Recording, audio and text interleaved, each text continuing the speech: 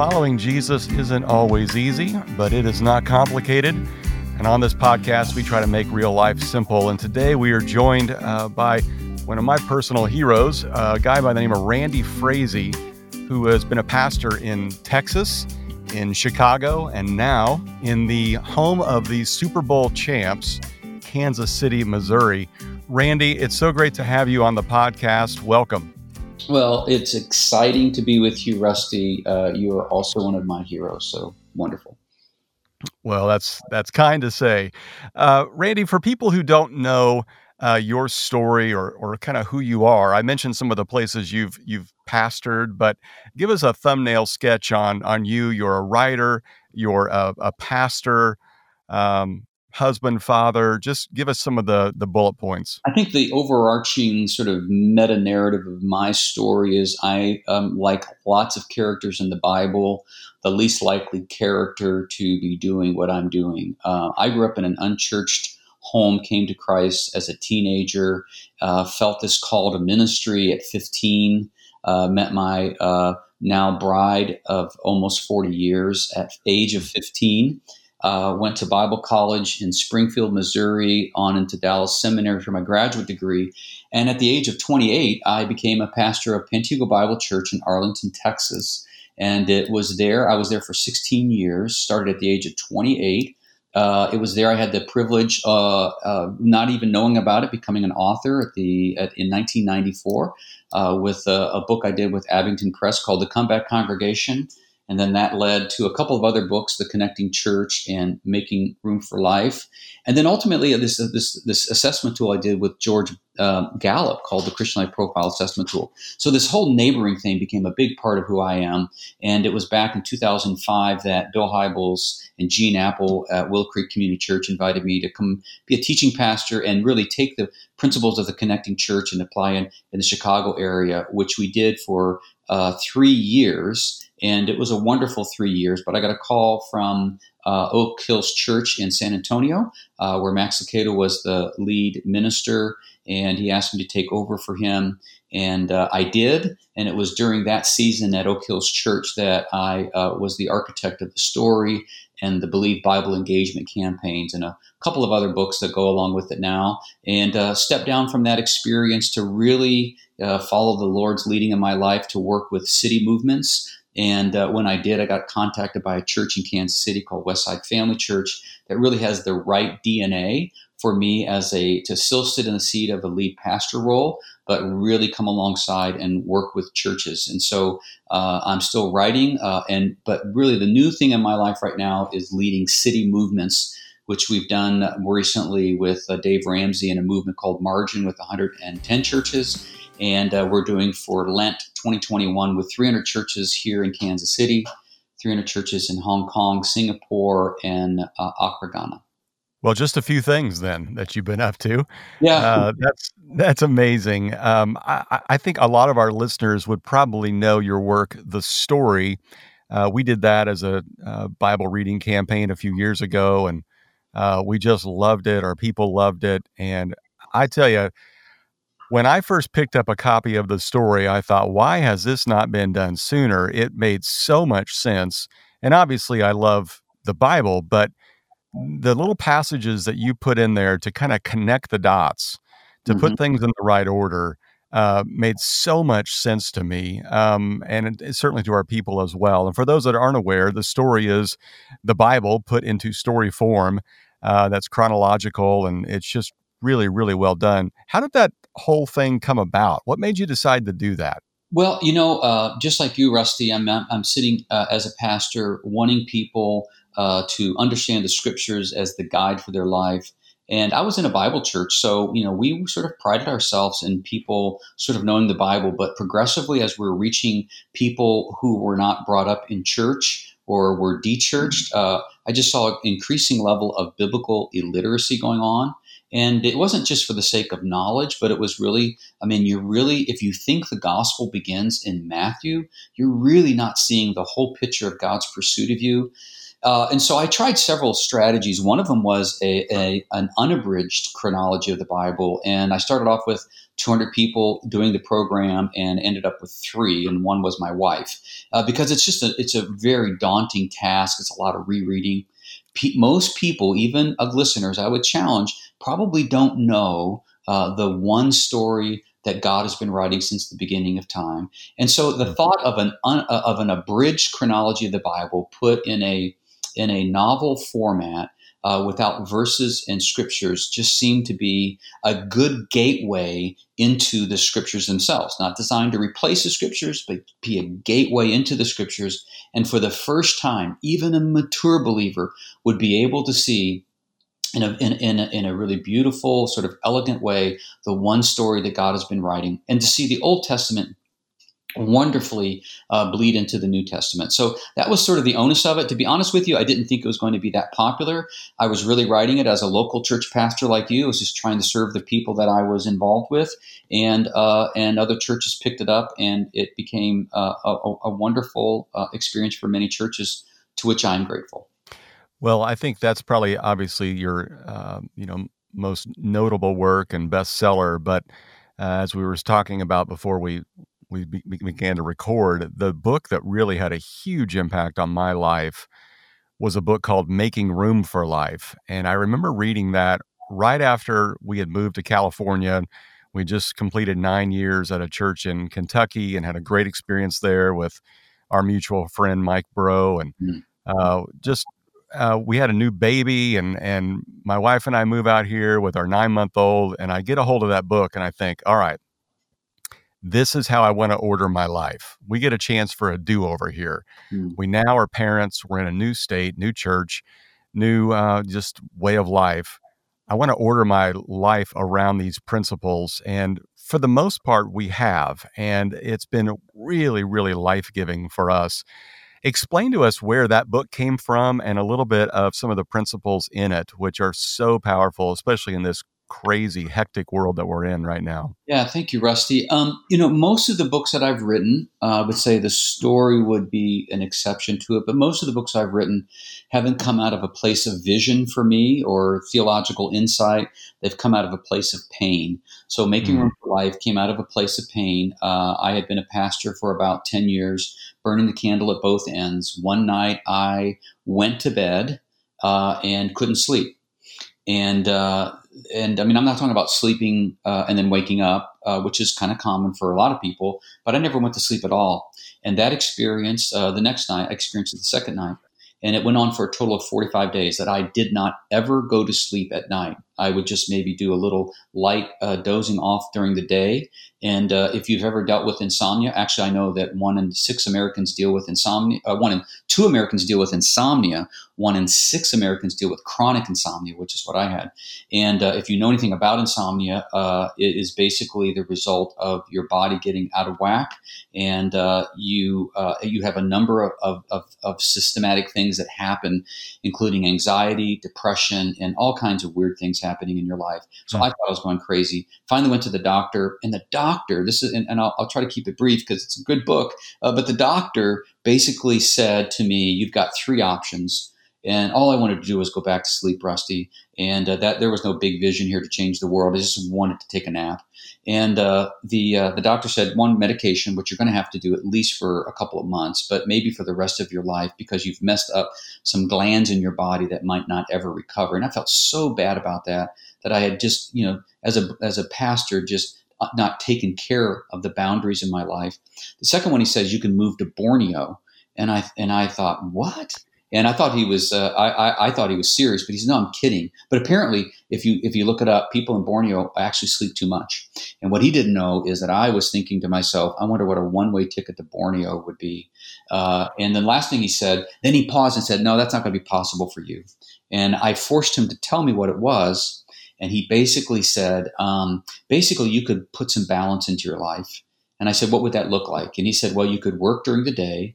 You could get together with your family and neighbors at dusk, and then you can go to sleep every night at the same time." And I thought, well, that's super simple. And well, I committed my life to it and went back and found that rhythm of life on the very first pages of the Bible in creation. And I call it the Hebrew Day Planner. And that is the core concept of the book that basically invites people to align their life to the rhythms that God put in place in creation. And the Hebrew Day Planner basically says, and it's radical, most people won't embrace it at the first sight of it, but it's from 6 a.m. to 6 p.m. You get your work done. From 6 p.m. to 10 p.m. is the season of relationship. Then 10 p.m. to 6 a.m. is the season of rest, with the season of relationship, 6 p.m., being the most important, because whatever's first in the Hebrew day is the most important. In Genesis chapter 1, every day of creation ends with, and there was evening and morning the first day, and there was evening and morning the second day. Never paid any attention to that, but the Hebrew day begins at dusk on the evening before. And that makes that the very most important part of the day. It took me about 2 years, but I completely readjusted my life and got myself back into a healthy place again last night. And last night I slept about 8.5 hours. Wow, that is really good. Uh, I think the COVID season has kind of reset a lot of our body clocks, sometimes good, sometimes bad. I think there are some of us that decided we just binge watch Netflix and go to bed at 3 a.m. every morning, and that's just going to mess us all up. But for others of us, we got our rhythms of relationships back with our family and kind of reset things.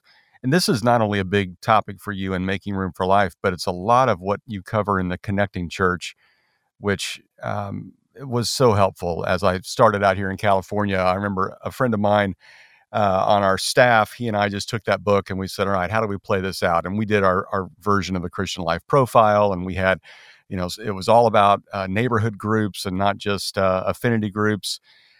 So much of what you talk about in there is kind of the overflow of Making Room for Life, relational-based small groups, relational-based ministry. How has that changed over the years? Is it any different now than it was, say, 15 years ago when that book came out? The big thing that's changed, Rusty, is that it's actually more relevant today than it was 15 years ago.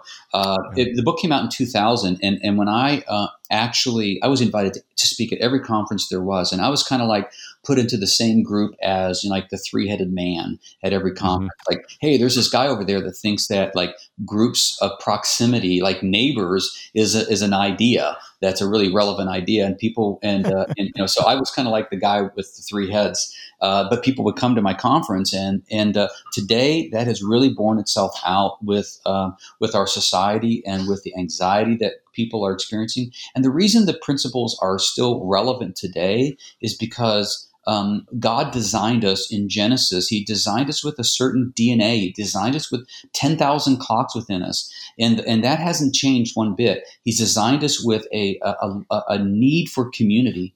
And so those things are still very prevalent today. And I think that the idea of going local, technology allows you to be global, but there's nothing that's quite dynamic like being in community with people where you can experience spontaneity, availability, frequency, and simply sharing the meal together on a frequent basis. People are starved of that. If you were born after after 1960, there's a good chance you don't even know that you don't know, because you were born into suburbia and you have never actually experienced a season in your life where this kind of rich community is available. So we try to take people back into the ancient concepts of God, and they are more relevant today than ever. And as you said, Rusty, COVID-19 has given people a little bit of a taste of the possibilities of what happens when you are forced to slow down and sit on the front porch or the front driveway with some neighbors and waste the evening away. A lot more gets done in that setting than any of us ever thought. And plus, our doctors say our blood pressure's down a little bit and we're a bit healthier. Okay, let's dive into this neighborhood idea, because for many of us, our neighborhood looks like this. You come home, you go into the garage, you shut the garage door, and you never see anybody.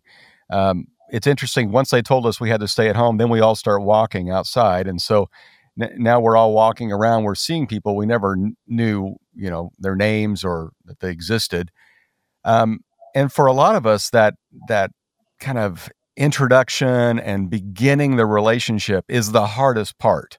Mm-hmm. How do you get over that barrier, especially for introverts who feel like, you know what, their business is their business and I'll just mind my own?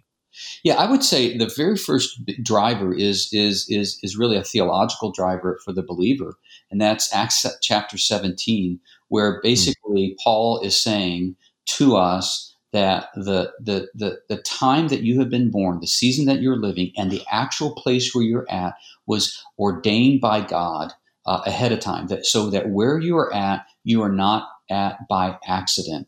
And he said, well, why? Well, Paul says, so that people will know that God is not very far away. And since we know that we are the body of Christ, that where two or more are gathered together in his name, there he is in the midst, that Jesus is in us. And that when we gather together in a community, that he's right there. He's not very far away from the person that's currently hurting. So you have the number one command that survived the Old Testament is love your neighbor. The concept of love God, love neighbor goes away at the new commandment. So you'll never see love God, love neighbor again after Jesus issues the new commandment. The new commandment is not for us to love God, but for us to learn how to receive the love of God and then to transfer it to our neighbors. And it is the most profound, transformable idea. And Jesus is a genius with this idea. So go with it.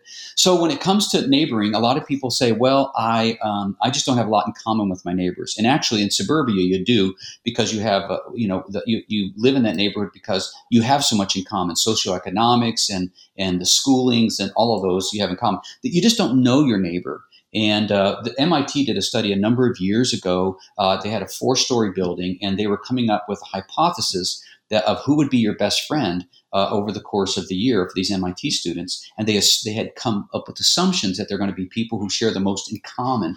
And at the end, they came out with what's called the proximity factor, which basically said it turned out that your best friend ended up being the person next door to you. And I would Mm. say that the just give it a try and make room for it. And that's why we titled the book "Making Room for Life." And at 6 o'clock, everybody puts their work down. You have a meal. You sit out in the front yard, not the backyard. Big shift in suburbia is the driveways used to be in the alleys in the back, and the front porches were in the front. Now we have the driveways in the front and the porches in the back. So we have isolated ourselves. So what we did in the early years is we just took our soccer mom chairs, got out of soccer, and just put the soccer chairs in the front yard to see what would happen. And people came along. There was no agenda. And we began to find out that our neighbors had interesting stories and our lives intersected. And if you give it a try, I think I haven't found one person who has found it to be anything but amazing as an experience and life giving. Mm. Yeah, I definitely agree with that, and that was my wife and I's story when we moved to California because we're both introverts and we both, spent so much time indoors. When we moved to California, we said, "All right, we get a chance to reinvent ourselves. Let's actually know our neighbors," which led to just some incredible conversations and life change moments for all of us, and got to baptize several of them, and Yeah. still consider many of them close friends, even though we've moved since. But it is a game changer. The funny thing I always think about when you talk about the connecting church and the Christian life profile, and this is something I'd love to hear your thoughts on today. One of the common things pastors hear is, "I need more. I need more depth. You're not deep enough. The church isn't deep enough. I need something more." And they're often talking about they need more information. Hmm. And the Christian life profile, which was this assessment that you would take to basically see your beliefs, your practices, and your virtues, and kind of how you line up with those things. We put our church through that. And as I'm sure is true in every church, the belief factor was off the charts. Hmm. Everybody was believing the right stuff. It was the practices, things like building community, loving others, praying for other people, serving the poor, that was very low. And so it became a really fun talking point for us when we'd go visit our home groups, and they'd say, we just need something deeper. We could pull out the test scores and say, actually, you don't. You just need to put it into practice. Are you seeing that still to be true? Yeah, it is because it's a human dynamic. And again, I had the benefit of being mentored by the late George Gallup Jr. on this, who really helped me to form the construct of the relationship between belief, practices, and virtues. As a matter of fact, Rusty, this is so consistent with the teachings of Scripture. For someone to say, that they love God, but that they hate their neighbor, John says, he says, well, you're just a liar. You're not, because there can't be this chasm between beliefs and practices. And what I would say is that, as a matter of fact, I remember going to Gallup and saying, every time we take the test, people are ranking themselves so high in the beliefs. Why don't we just take them out? And he said, no, you can't take them out, because this is the aha moment for people. Because in Proverbs it says, as a man thinks in his heart, so is he. The kind of person you become is actually driven from your belief system. If you have people in your church that are high on these 10 beliefs, but low on practices and low on virtue, it means that they may know about the belief or think it's the right answer, but they don't actually believe it as a way of life. And this becomes the confession of unbelief, meaning that I think this was the right answer. I believe, for example, a person that believes in a person who really struggles to show kindness to somebody of a different race or somebody who is different from them is someone who doesn't really believe in God's view of humanity.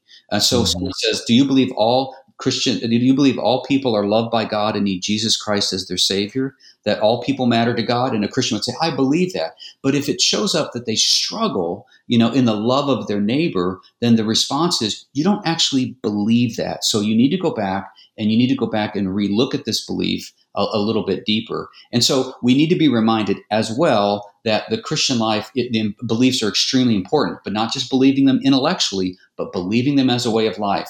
And it is the spiritual practices that take those beliefs and move them 12 inches from our head south to our heart, where it ultimately begins to form us. And let's not be mistaken, transformation has very little to do with information. It has everything to do with becoming more like Jesus. Well said. All right, I want to shift gears to another book that you wrote that we've not talked about yet, and this again came out of a season of pain, and that was after the death of your mother. You wrote this book called What Happens After You Die? A very common question a lot of people have, and a very common question we have a lot of theories about. And it led you to do a deep dive on eternity and how to make sure we go to the right place. Tell us a little bit about that book and that season in your life and what you learned through that. Yeah, back in late 1999, December, as a matter of fact, I'd finally gotten to a point, Rusty, where we had enough money and my wife agreed that we were going to treat my mother and my father to an all expense paid for trip to Niagara Falls. They lived in Cleveland, Ohio, where they raised me, and it's about a 2.5 hour, 3 hour drive to Niagara Falls. So for Christmas, which the falls are very beautiful during Christmas time, I was at this place to treat my mom to this, who just sacrificed so much for me and my 3 siblings. And she basically ended up dying 3 days before we were to leave of advanced pancreatic cancer. It just sprung up on her and took her life. And that sent me into a deep, dark place. And I was being mentored at the time, as you know, through some of the writings that I've done with Believe in the Christian Life Profile by George Gallup Jr., Dallas Willard, and Jim Packard, or J.I. Packard. And those guys are right there with me. And they basically said, Randy, you don't believe in heaven. And I said, oh, yes, I do. And they said, no, you don't, because you have lost hope here. And the hope for the Christian is based upon the promise of the life, the afterlife. And so you either don't believe in the promise or you don't believe in the one making the promise. You need to probe that a little bit more. And this is where, the Believe series ultimately, it really finds its anchor, is that, again, I believed that heaven was the right answer, but I did not believe it as a way of life. And it really sent me into a dark place where I actually stood up in front of the congregation that I served in Arlington, Texas, and said, I don't believe in heaven. Now, I know it's the right answer, but I don't believe it. I really struggle to believe that this is all going to happen. And it got me into trouble with some people outside of the church. They said, you can't, what I found through that whole experience, Rusty, is that the church is one of the last places you want to confess what you don't believe. I found I got more buy-in from my neighbors who didn't go to church. Says, "Well, I don't believe that stuff either." And I said, "Well, can we talk about it? Because I can't talk to my people at the church about it, because you can only go to church if you believe the right things."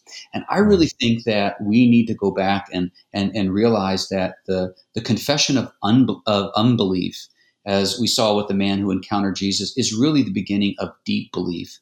So Mm. what I did was I just did a deep dive, not knowing a book was going to be written out of it. I just wanted to know the answers about how does one get into heaven? What is heaven? And I'll tell you the biggest discovery for me, Rusty, and I knew this going to seminary, you know this going to seminary, but for some reason we teach people that the whole transaction, all of the promises come to you when you die. But the reality is, in the Bible, there's only 3 passages of scripture in the Bible that explicitly talk about where you go after you die. Most of the scriptures that deal with the afterlife come at the resurrection when Jesus returns to the earth. And the idea is that heaven is not up there, but the ultimate kingdom of God is going to be on earth.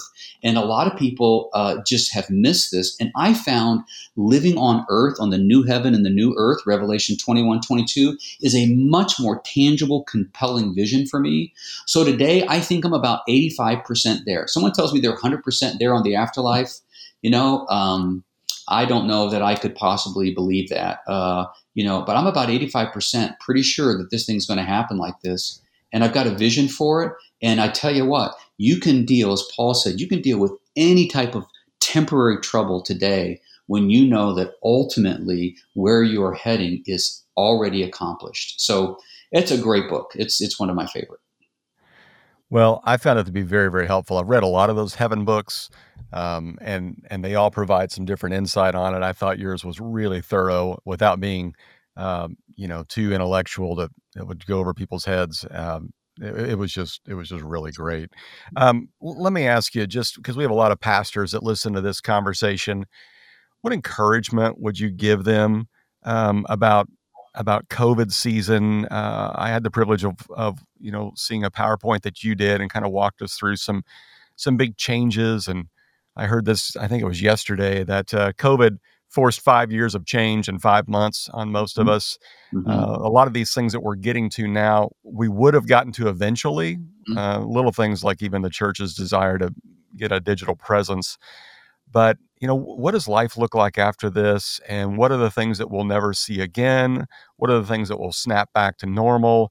What's your thinking as you lead a church through this season? Well, I think the first thing I would say, and Rusty, you and I are running, are part of a similar tribe of people that are bearing their hearts and souls. And I think what we all would say to anybody listening, and you're just feeling discouraged and a bit overwhelmed or exhausted, you are not alone. I'm 31 years into pastoral ministry, and there's parts of COVID that are so exhilarating to me, but there are parts that are just got me exhausted. And a real big practical issue is that our governor just, delayed school opening until after Labor Day. And I've never had a plan. I've got a meeting later this afternoon where we're changing the plan for the 4th time. And Hmm. that's just exhausting, from sermon preparation and all of that. So if you're struggling, then you just need to know that you're not alone. Pastors that have been in this a long time are feeling a bunch of fatigue. So I find it very, very helpful to know that others are, that I find great, I find great comfort in your pain. The second thing I would say is that just like you said, these changes were already in the making. They were already in the making, and so they've just been expedited. So COVID didn't bring us anything new. COVID just, as you said, fast forwarded things. Number 3, I would say, is don't be afraid. Actually, get pretty excited about it, because in the first 3 centuries of the church did not have a building, and they actually didn't even have full Bibles for the first 3 centuries. But if you haven't read the book The Rise of Christianity by Rodney Stark, a non-believer who chronicles the rise of Christianity from this guy he calls the marginal Jesus, who should have never have made it anywhere, to by AD 350, before there's any buildings, reached 33,800,000 plus people in the Western world, or 56.6% of the entire Western world with no buildings. They did it basically on a open neighborhood structure where a handful of believers in a neighborhood meeting in homes would invite the people in the houses in between.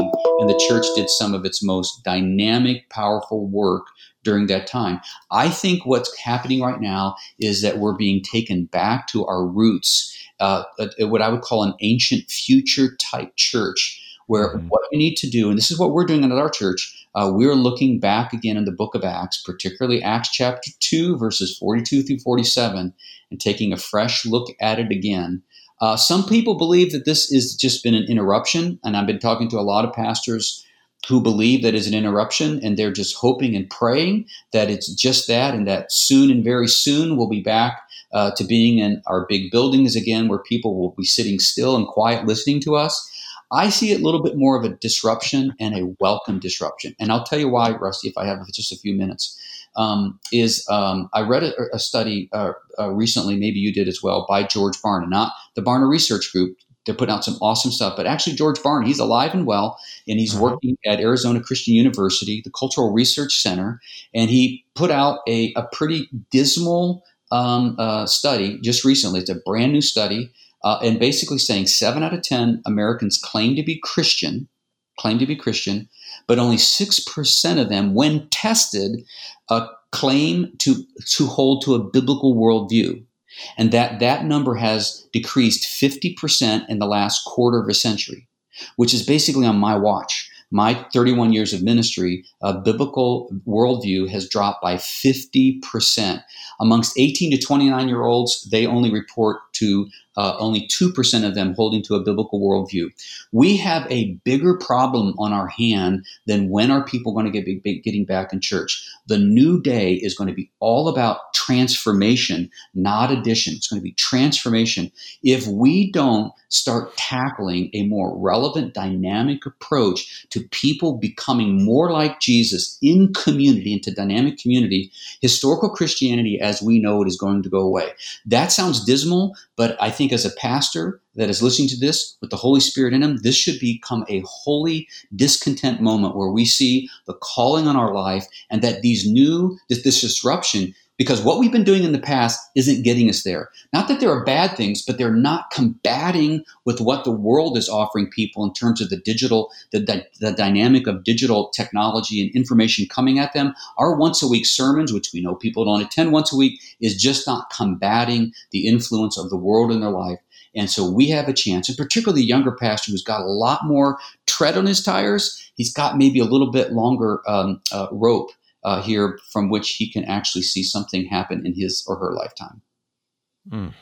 That's well said. Great word for all of our church leaders and all of those who are nervous and scared, and you're right. There is this sense of loss. I'm almost 50, and I don't consider myself old, but I've been amazed at how I've thought lately, like what I would consider to be an older person would think, where I'm just missing the good old days and the ability to stand up in a room that's full and, see people's faces and hear laughter and see response. It's a good gut check for all of us pastors to get back to what matters most. And it's not, filling a room so that you can fill your ego or feel good about yourself as a sign of transformation, which is truly not. Yeah, Rusty, well said. I think that the metrics are changing before our eyes. I felt even as a young pastor years ago, working with George Gallup Jr., that the metrics have to change. Until the metrics change on how pastors keep score, we're going to continue to pursue the trophy related to those metrics. The metrics are turned on their head. The Outreach Magazine list, very, very important for pastors of churches our size. We try not to look at that list, the fastest growing, the largest. We try not to, but doggone it, we want to be on that list. And so we pursue it. And I think that there's a gut check there. Now, I had a professor at Dallas Seminary, John Hannett, has said, if on any given day your motives are 60% pure, it's a good day. And so it's a good day. So I'm not calling for perfection. I think Jesus has factored in some of our impure motives in that. But if we can ever just get past the 50% mark, we're probably in a good place. But I think the new metric is going to be the number of people you have in missional small groups. I think that's going to be the only thing that's going to really count. And a missional small group is a holistic small group. In Acts chapter 2, they were really devoted to belonging as a community.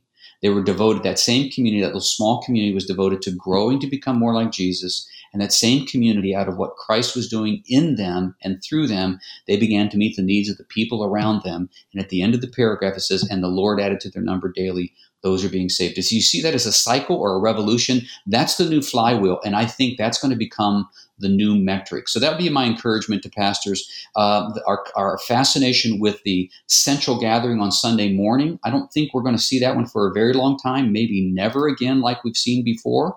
But the exciting thing is the new metric is actually more transformational than the little bit more of the passive experience that we provided on Sunday mornings.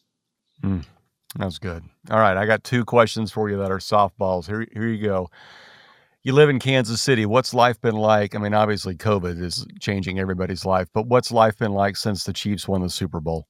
Boy, it has been so wonderful. And boy, I slipped under the radar, my friend. I've only been here for under 2 years, and I know you're a Kansas City fan. I can't believe, and I have claimed him like I've been here all of my life. It's an good for you. It's an exciting team. You know, Patrick Mahomes, of course, I'm spent most of my life in Texas. He's a good Texas boy where he went to school, and it's super exciting and for sure. So we're looking for a repeat if they ever get to play again. Yep. And I'm also excited about my being here. A guy named Dayton Moore, who is the general manager of the Royals, is an amazing follower of Jesus. Yes, he is. And I have to tell you that, matter of fact, I have a meeting with him on Tuesday. We have formed a wonderful group to deal with racial reconciliation, and like many cities are. And it's just so exciting to sit with a guy like Dayton Moore, not only who's super good at baseball, but really super, super passionate about his faith. I love being here. Not many know that name, but I would tell you that one of my favorite books I've read over the last probably 5 years is the book that he wrote after the Royals won the World Series called More Than a Game. And it is so rich of just leadership principles and insight. I mean, he took a team. First of all, the owner gave him 10 years to turn it around, which is phenomenal. Yep. But he took a team that was the worst and slowly built it back to championship level, which he's having to do again right now, but such is the nature of baseball. But man, just an incredible job. And it's a really great read. It's baseball, but also life and leadership as well. Yeah. Okay, second question. What's better? What's better barbecue? You've been in Texas, you've been in Kansas City. Oh man, now I can get in trouble here, my friend. So I'm going to play politician on you and tell you what I like about each one of them. Okay, I'll let you do that. Okay, I am not a burnt end fan. Okay. And you may be, because if you're not from Kansas City, you know that burnt ends are the thing here, right? But I have to tell you, let's talk about what burnt ends are. Burnt ends are the end of the meat, and they're fatty and they're burnt. Okay, there's nothing really that great about them. Now, I'll eat them, but I'm not much of a fatty meat, burnt end sort of guy. So I know that's the craze here, but I love the ribs here. Oh my gosh! So my favorite is probably Joe's is my number one, and Q39 is my second. So those are my two favorites. If you're not from Kansas City, you don't even know what I'm talking about. But now I'll tell you, the brisket in Texas is not that thin brisket. It's a little bit thicker brisket. I think the brisket's better in Texas. So I am just for everybody. Yeah, I would totally agree with you. Brisket is what Texas is known for, and you don't even need sauce for it. It's so good. Yep. But in Kansas City, burnt ends, what do they call that? Barbecue candy, I think. I'm not so much of a fan, but the ribs at both those places you mentioned, but also Jack Stacks and LC's, man, they're just phenomenal. So, well, we could talk all day about that. Randy, I'm so grateful for you. Thank you for all your leadership. and your faithfulness and all that God has done in you and through you, and how you've shared that with us in your works.